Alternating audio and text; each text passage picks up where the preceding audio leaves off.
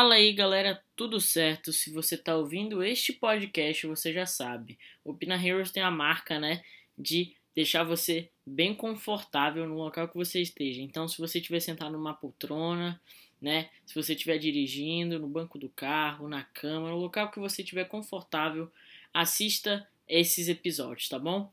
Muito obrigado e vamos pro podcast.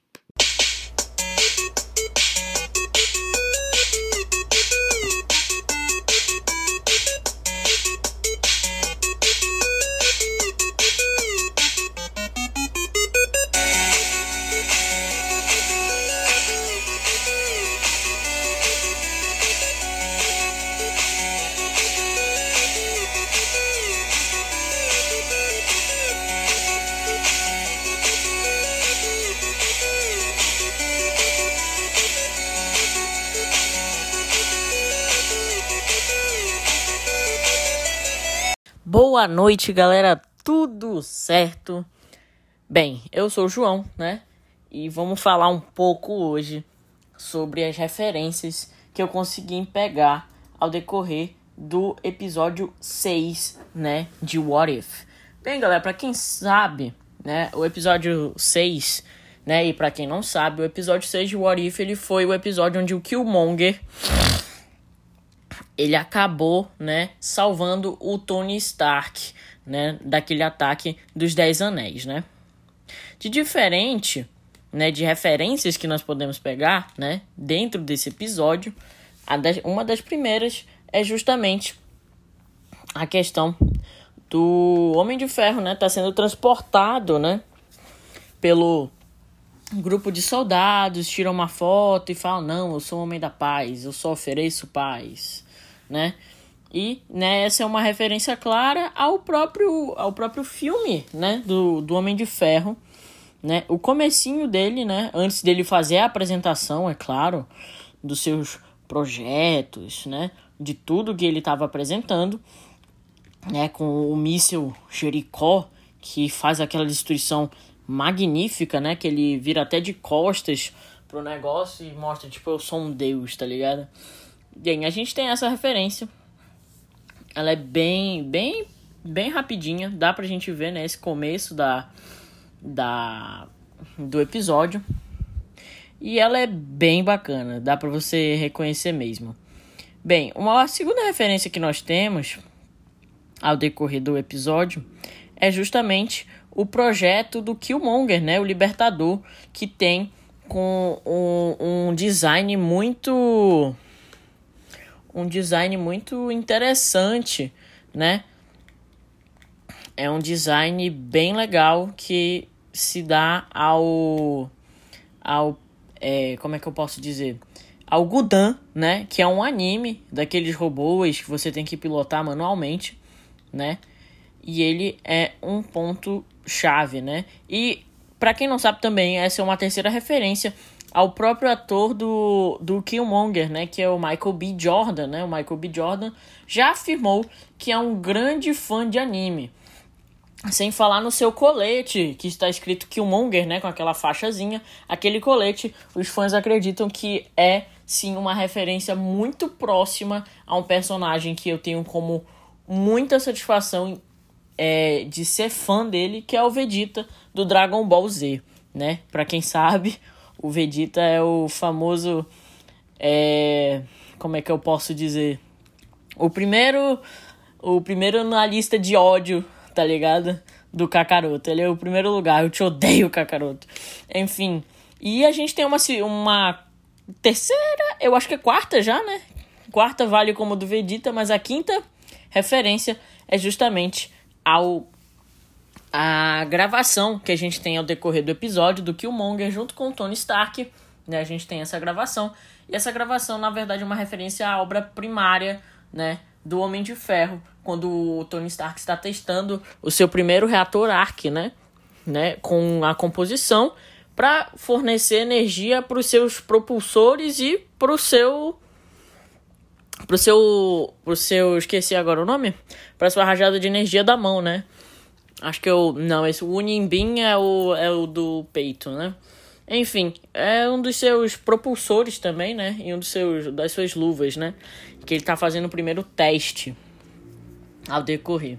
Bem, a gente também tem uma referência, assim, que pra quem pegou, quando o Tony Stark tá conversando com o Killmonger, e ele pensa em fazer uma miniatura do reator Ark, ele toca no peito dele, né? Como se ele estivesse sentindo, né, que aquilo era algo que estava muito próximo da relação dele com a sua contraparte de um outro universo, né? Mas logo em seguida ele bota a mão na sua cabeça, né? Tratando-se como se fosse algo ilógico, né? E aí a gente tem também, né, uma referência ao próprio Capitão América dentro desse episódio, porque o Killmonger fala pro Tony Stark: olha, nós temos a gente podia usar Vibranium, pô, uma tecnologia extremamente avançada, pô, legal. E aí o Tony fala: tudo bem, a gente poderia até usar, mas o meu pai já usou tudo na Segunda Guerra, né?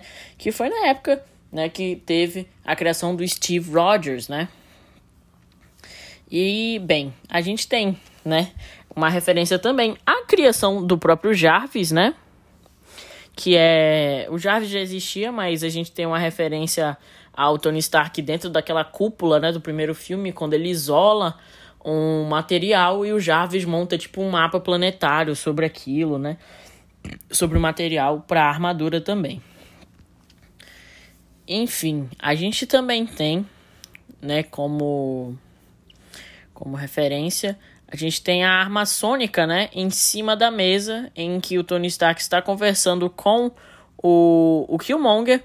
E essa arma sônica não é nada mais, nada menos do que aquele dispositivo, né, que o Obadiah Stane tinha, né, no primeiro filme do Homem de Ferro. E ele usa, né, para arrancar o reator Ark, né, o segundo reator Ark do peito do Homem de Ferro, né, que ele fica paralisado.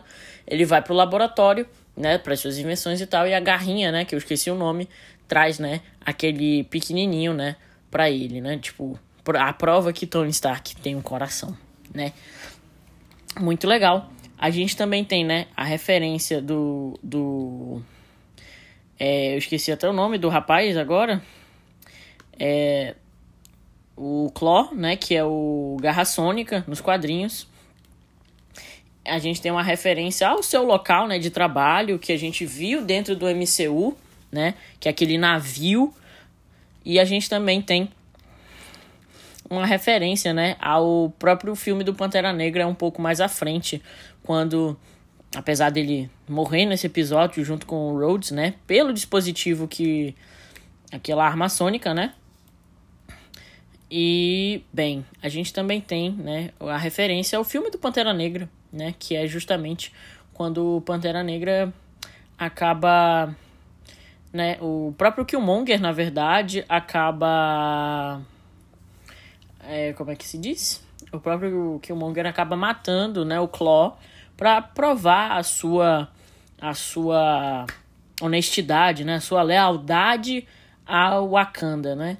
E, bem, a gente também tem, né, a própria referência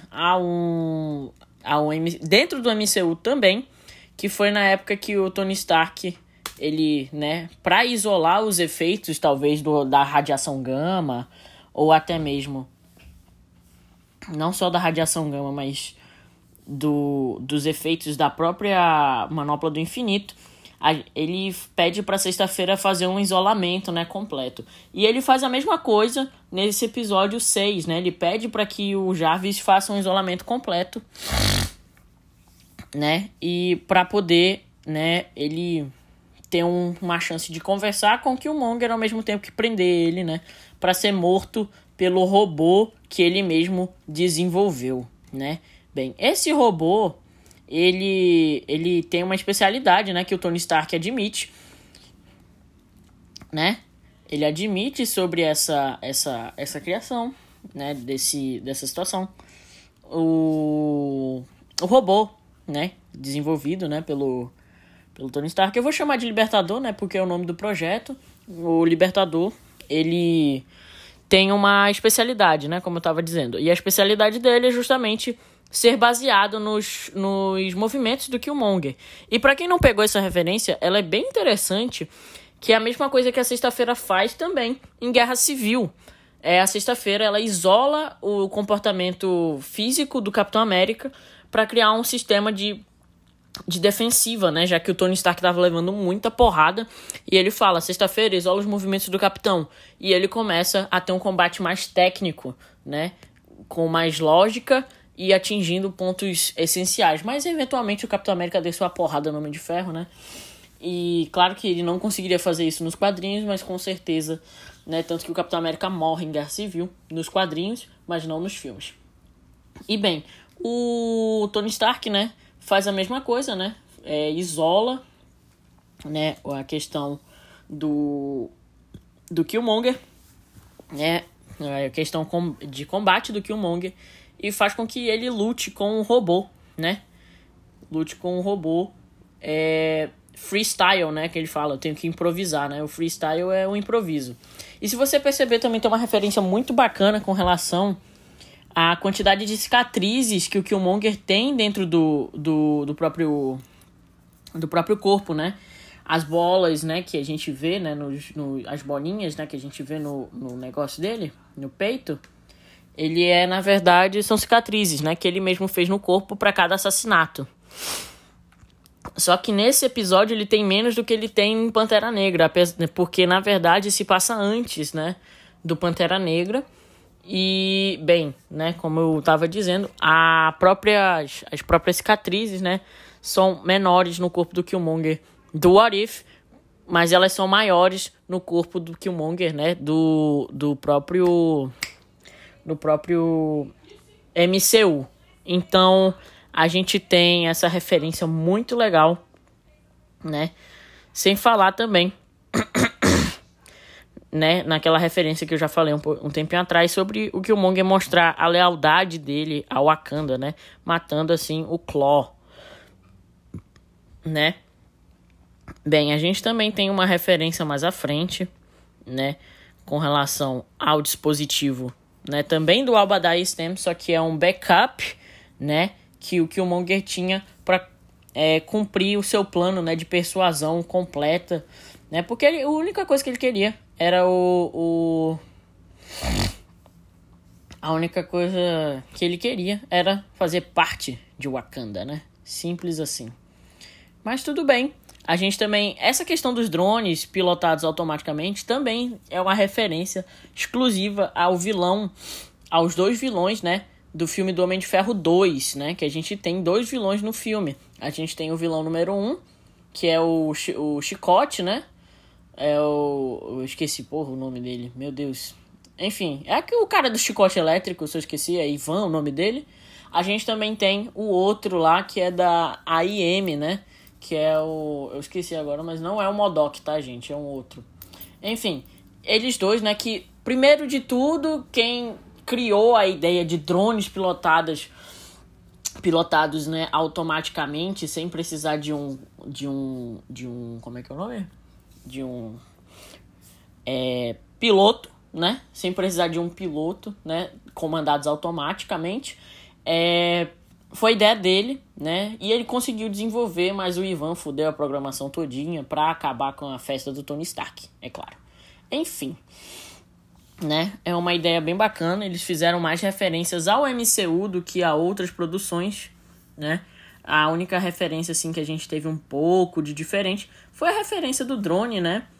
E do próprio Killmonger em si, né? Tipo, o drone fazer referência a um anime de Gundam, né? Que é dos robozões bacanas. A gente também tem a referência do traje do Killmonger, né, que é uma referência, quer dizer, dita pelos fãs, né, ao Vegeta. Eu não duvido nada, porque realmente é bem similar. E eu gostei muito, assim, do colete do Killmonger, desde o primeiro filme, né, mas a gente ainda não acabou nossas referências. A gente também tem uma referência no final, né, que é justamente ao próprio vislumbre do pôr do sol do pico da montanha, né? Com o próprio Killmonger no final, né? Se tornando o Pantera Negra, né? Com aquele ritual que a gente já conhece, né? Dele justamente tomar o líquido né? Enquanto ele vai pro reino astral, né? Conversar com outros, né? E aí ele encontra com T'Challa, né? Com a sua bata branca. Enfim, galera, acho que esses foram as referências que eu consegui pegar dentro do episódio. E tem também a última, né, referência, que é justamente a referência ao seu próprio traje, né? O seu próprio traje original, que é aquele, né, preto com o próprio preto com a... eu esqueci o nome? Com dourado, né? Enfim. E uma coisa boa também ao decorrer dos episódios é que o próprio Vigia tá se aproximando cada vez mais. A gente vai falar um pouquinho mais sobre o Vigia no episódio 7, que vai ser o que vai sair aqui agora, nesse momento. Só um minutinho, eu já volto e vamos nessa. Fala, galera, voltei do intervalinho de 5 minutinhos, rapidinho, só pra dar uma olhada em umas coisas. E bem, né, vamos falar das referências agora muito bacanas dentro do próprio episódio do Thor, galera. O episódio do Party Thor, né, como eu gosto de chamar, mas no original é o que aconteceria se o Thor fosse filho único. Eu acho esse nome de episódio muito ruim, mas tudo bem.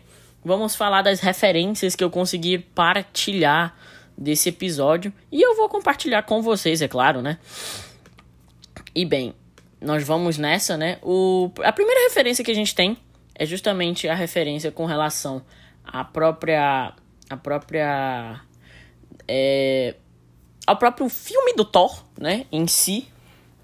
É o próprio filme do Thor, onde a gente vê a Darcy e a Jane Foster na sua caminhonete, né? Uma das diferenças nesse universo é que o doutor, né, que acompanha elas, eu só esqueci o nome dele também, Jesus, eu tô muito esquecido dos personagens que já partilharam do MCU, não está com elas nesse projeto, né? O doutor, ele simplesmente não existe nesse universo, ou deve estar demitido, ou sei lá, desistiu da carreira de físico, porque o negócio estava punk. Bem, a gente tem, né, essa referência bem bacaninha, né, porque já mudou muita coisa o Thor ser filho único. A gente também tem a segunda referência, que é justamente ao próprio... como é que é o nome? A própria Bifrost, né, sendo aberta em Las Vegas, galera.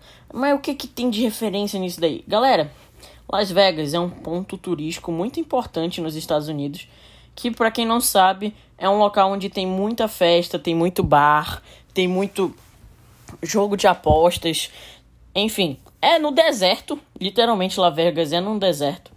E bem, a gente tem essa característica de festeira. Então, é interessante, é uma referência à própria Las Vegas, querendo ou não, né? Porque o episódio fala muito de festa, além de muita ação também que a gente tem. Mas é muita festa que a gente tem, então é bem interessante isso, né? A gente também tem, né, uma referência ao próprio grupo, né, do Thor e dos seus amigos, que é, né, a Lady Sif e os Três Guerreiros. E a gente tem, né, uma referência logo em seguida ao próprio salão, né, onde tem as joias, né, os itens preciosos de Odin, né, que lá a gente consegue encontrar uma manopla do infinito, galera. Uma manopla do infinito que apareceu também no filme do próprio Thor Ragnarok, né? Enfim, a próxima referência é referência aos convidados da festa. A gente tem os Ravengers, né? A Lady Sif e o próprio ator do Korg aqui com a sua blusa magnífica de abacaxis. A gente tem o Yondo, nós temos o Executor, nós temos os Skrulls, nós temos também a Mantis, nós temos também a Nebulosa, nós temos também o Rocket Raccoon, né? E a gente também tem uma referência ao Howard o Pato. A gente também tem, né, referências aos personagens em si, né, que aparecem. Tem o Korg, tem o amigo dele também, que é aquele inseto, né? A gente também tem o Nick Fury aparece no episódio, é muito engraçado o jeito que ele é abordado. A gente tem também uma aparição também do Grão-Mestre, né? E de outras espécies alienígenas, né? Como a espécie daquele polvo dourado que aparece, né? No próprio episódio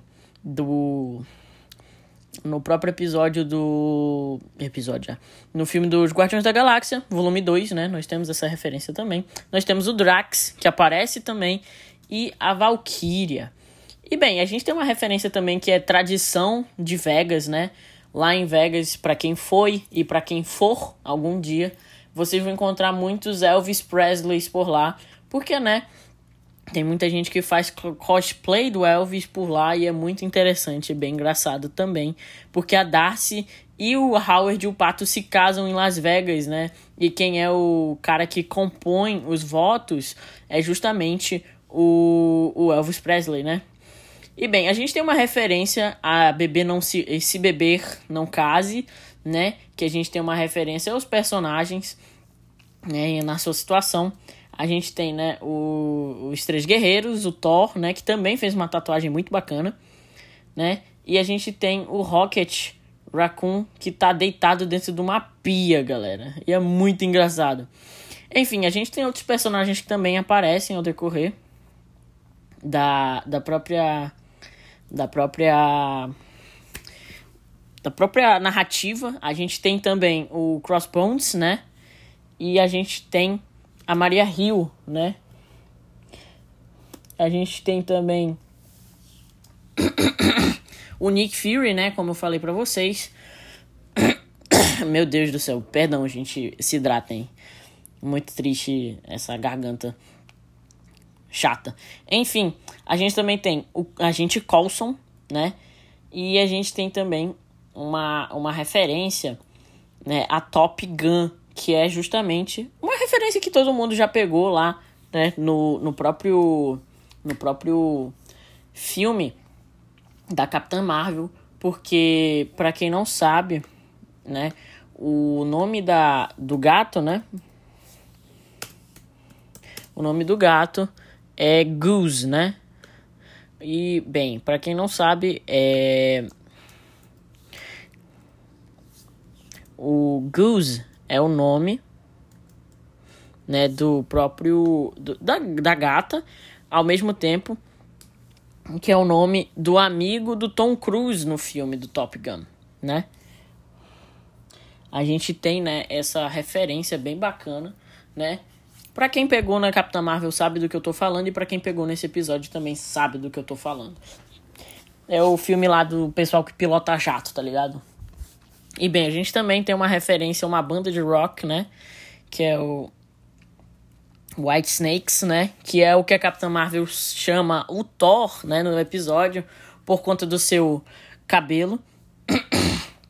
A gente tem uma referência também às versões alternativas do Loki, né? Com Loki sendo um gigante de gelo nesse episódio, né? Eu peguei essa referência com relação à série do Loki, né? Que fala muito sobre o multiverso. E a gente vê um Loki ogro, sabe? E ele tem meio que as mesmas características, com exceção do pelo, né? E sem falar também um outro Loki que ele é todo azul, né? Que ele cedeu ao seu lado gigante de gelo. Então eu diria que é uma comparação muito bacana com relação aos dois, né? As duas versões. A gente também tem o diálogo, né, que o Loki chama o Thor, né? Ah, quem é esse filho de bruxa, né? Porque a Freya, ela é uma bruxa, pra quem não sabe. God of War Ragnarok fala sobre isso. Ragnarok não, né? O God of War e a mitologia em si fala sobre isso, né? E bem, a gente também... Meu Deus do céu. Tá foda aqui a situação. Minha garganta tá muito difícil. Pois é, a gente também tem, né, uma referência a própria design da Capitã Marvel, né, muito bacana, que a aparição dela no próprio episódio é super legal, né, e, cara, as cenas de combate deles dois são incríveis, tá ligado? Dos dois em si, é maravilhosa, mas ok, né, a gente tem uma referência também há uma palavra não muito bacana que o Thor acaba falando pra ela. Ia falar, mas eles trocaram, né, com certeza.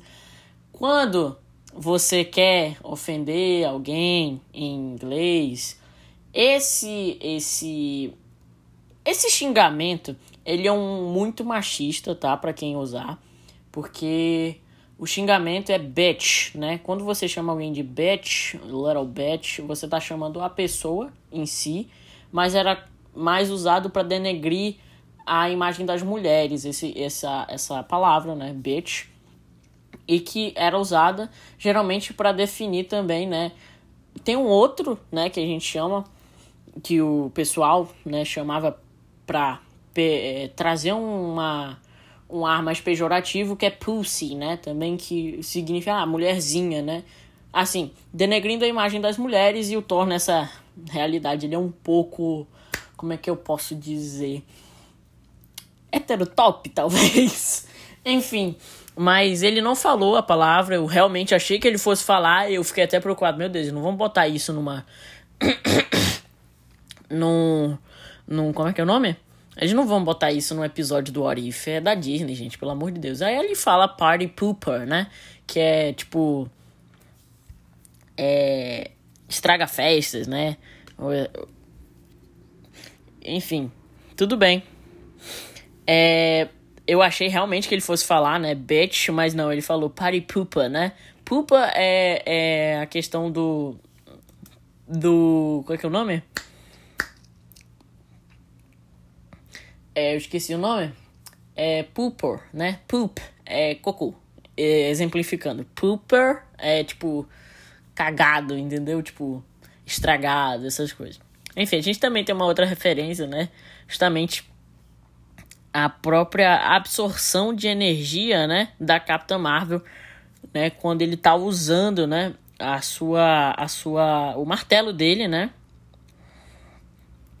pra dar chega pra lá nela e não consegue porque a energia, né, ela absorve. A gente tem aquela referência que eu já falei também sobre as pedras da Inglaterra, né, eu só esqueci o nome, né, das pedras. Eu realmente... eu sei que tem a ver com a mitologia nórdica, ao mesmo tempo que tem a ver com a própria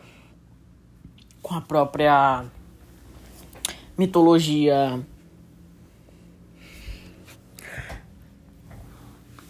enfim, é a própria mitologia normal, né, dos magos e guerreiros, né, que é justamente uma referência ao Merlin, né, e que também aí é uma referência ao filme de Valente, né? Que a gente também vê essas pedras, porque elas são de característica mais nórdica, né? Tiver essas pedras, e Valente, né? Se passa na Noruega, né? E essas pedras eu acho que ficam numa parte mais nórdica, assim, da Inglaterra, né? Enfim, não sei, né? Eu sei que Inglaterra é caracterizada mais pelos cavaleiros, né? Pela tábua redonda, tal. Mas sim, isso também tem uma característica nórdica, né? Eu não sei, é porque realmente eles têm fronteira. Noruega e Inglaterra têm fronteiras bem bacaninhas, assim. Enfim. Tem até um filme, esqueci o nome. A gente fala em um outro podcast. Mas enfim, a gente tem também os letreiros, né? Em cima dos próprios países que eles vão voando, né? E é uma referência bem bestinha ao mapa mundi mesmo, né? Que é pra identificar também pra onde eles estão indo, né? É bem interessante. E o deserto em que eles vão lutar é muito legal. Essa é praticamente uma referência à porradaria que a Capitã Marvel tem com o cara que ela trabalhava, né? E o Thor na sua primeira aparição em Midgard, justamente no deserto, né? Agora, cara, essa cena de ação é uma referência muito bacana. Assim, a própria cena da Capitã Marvel e o Thanos, porque a gente vê a cara de assustado do Thor ao perceber o nível de poder que ela tem e que ele só tá, tipo, caraca, meu Deus, eu sou um bosta. Porque ele bota o raio dele tão forte que a Capitã Marvel fica tipo, tá bom. Beleza, poder. Então, Cara, é sensacional. Aí a gente tem uma referência, né? Depois que a batalha acaba, que a Capitã Marvel, né? Fica com como é que eu posso dizer? Com um martelo em cima de si, né? Eu não sei se é uma referência antes dessa ao Rio de Janeiro, porque eu não vi o Conde Monte Cristo já. Qual é que é o nome, meu Deus? O nome da estátua? Monte Cristo. Não, é Conde Monte Cristo, meu Deus. Cristo Redentor. O Cristo Redentor do Rio de Janeiro. Eu não vi. Mas pra quem pegou, assim, parece ser uma referência ao próprio Agents of S.H.I.E.L.D., né? Que a gente tem, né? O Agents of S.H.I.E.L.D., a gente tem uma própria referência, né? O programa Tahiti, ou Tahiti, né? Que é a ilha em que o Coulson ficou, né? Foi uma memória implantada para que o Nick Fury pudesse reviver ele, né? Aí a gente tem a referência, né, de como o Thor, né, tava chegando também em Asgard, né, para pegar o Loki no primeiro Vingadores, que é justamente a eletricidade, né, correndo nas nuvens, né?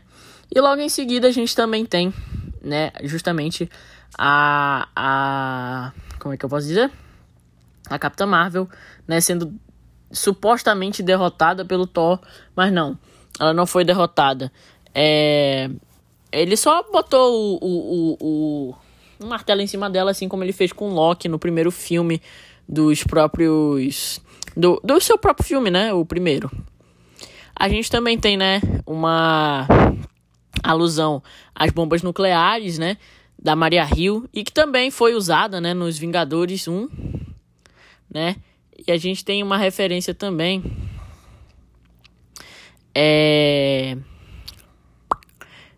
Meu Deus do céu. Eu achei que fosse uma referência, mas eu achei que não. Assim, eu achei que fosse, assim, uma referência bem bacana, ao mesmo tempo que não é. Mas tudo bem, eu vou levar como referência justamente Oh, meu Deus, esqueci o nome. Ai, meu pai. Ah, sim, o local que eles vão, né, pra pancadaria, antes do Thor descer de escorregador, né, sobre... A gente tem uma referência também ao Monte Rushmore, né, que é o monte onde tem a cabeça dos presidentes dos Estados Unidos, alguns deles. A gente também tem o Surtur paquerando a Estátua da Liberdade, né? E a gente também tem o próprio Thor, né, lá no Everest, eu acho que talvez fosse lá. Eu só esqueci o nome da localização agora. Enfim, mas eu achei que fosse uma referência a Invencível, já que, né, essa cena, né, que o Mark foi jogado ao Everest, né, foi uma cena que o próprio Omni-Man estava socando o Mark até a morte, né? Enfim, eu achei que foi uma referência, mesmo que não fosse, mas eu gostei também, né, da própria referência que eles fizeram a Vingadores Guerra Infinita, já que o Thor menciona que a mãe dele tá usando muita magia negra para poder ficar usando, né, para poder ficar falando com ele, né? Enfim, a gente também tem a organização lá da galera, né? A gente tem o próprio... qual é a organização que a galera faz, né? Os outros personagens organizando a festa toda, né? A gente tem uma referência também ao Peter Quill, ele aparece no episódio, mas pra que ninguém não percebeu, o Peter Quill está lá, tá? A gente tem o Heimdall também, que aparece, a Mantis... E é bem interessante, né? E principalmente uma referência à Liga de Combate do Thor, né? Que ele gira o martelo, né, para invocar os trovões. É bem interessante mesmo. A gente tem também, né, a Freya, né, que é a deusa da... né, que é a mãe do Thor, né, chegando e tal, tudo bacana. E tem referência, né, justamente aos edredões, né, serem criados nas terras. É bem interessante mesmo. Cara, muito bacana. Eu esqueci agora um outro ponto. Oh, meu Deus. Da Capitã Marvel, né? Entregando também ao Thor documentação, essas coisas, para que ele possa estudar essas coisas. E a gente também tem uma referenciazinha aos grafites do Miles Morales, tá ligado, gente? A gente tem umas referências aos grafites do Miles Morales dentro do martelo do Thor, né? Tem umas grafites bem legais, a gente também tem as cuecas e tal. Bem interessante. Não é do Miles Morales, mas as grafites são muito similares às grafites que a gente vê no próprio filme do Miles Morales, né? A gente tem umas grafites bem interessantes. São bem iguais. Mas tudo bem. A gente também tem uma referência no final, que é uma teoria que tá ganhando muita força, né? Que é o Vigia se aproximando mais. E sim, o último episódio acho que vai ser semana que vem. Acho que só vai ter... Não, faltam 2 episódios ainda, minto, né? Que esse foi o 7, tem o 8 e tem o 9, eu não sei qual vai ser o 8. Mas enfim, a gente vai ter, né? Eu acho que a interferência do Vigia no 8 ou no 9, né? A gente vai ter essa interferência bacana. Mas a última referência é justamente ao Ultron, que aparece no final do episódio, né? Com as 6 joias do infinito. E uma coisa que eu percebi, né, junto com a ajuda de muitos outros informantes, né, dessas notícias, foi que o Ultron tá com a joia da alma. E o Ultron, com a joia da alma, tem que ter alguma explicação. Quem foi que ele sacrificou em Vormir, ou quem foi que sacrificou, né, alguém em Vormir e deu a joia pra ele. Não faz sentido. E com certeza... se fosse pra comprar um action figure dele, eu compraria. Porque eu adoro o Ultron, ele é um dos vilões que eu mais gosto no MCU.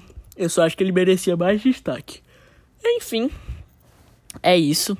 São essas as referências que eu tenho. E a outra referência com relação ao Omni-Man, eu tava mais me referindo também ao Tony Stark. Pode ser o local em que ele, né, querendo ou não, no Homem de Ferro 3 viajou, né, durante sei lá quantos quilômetros e caiu nesse local, né? Mas tudo bem. Essas são as referências. Eu espero que vocês tenham gostado. E até a próxima.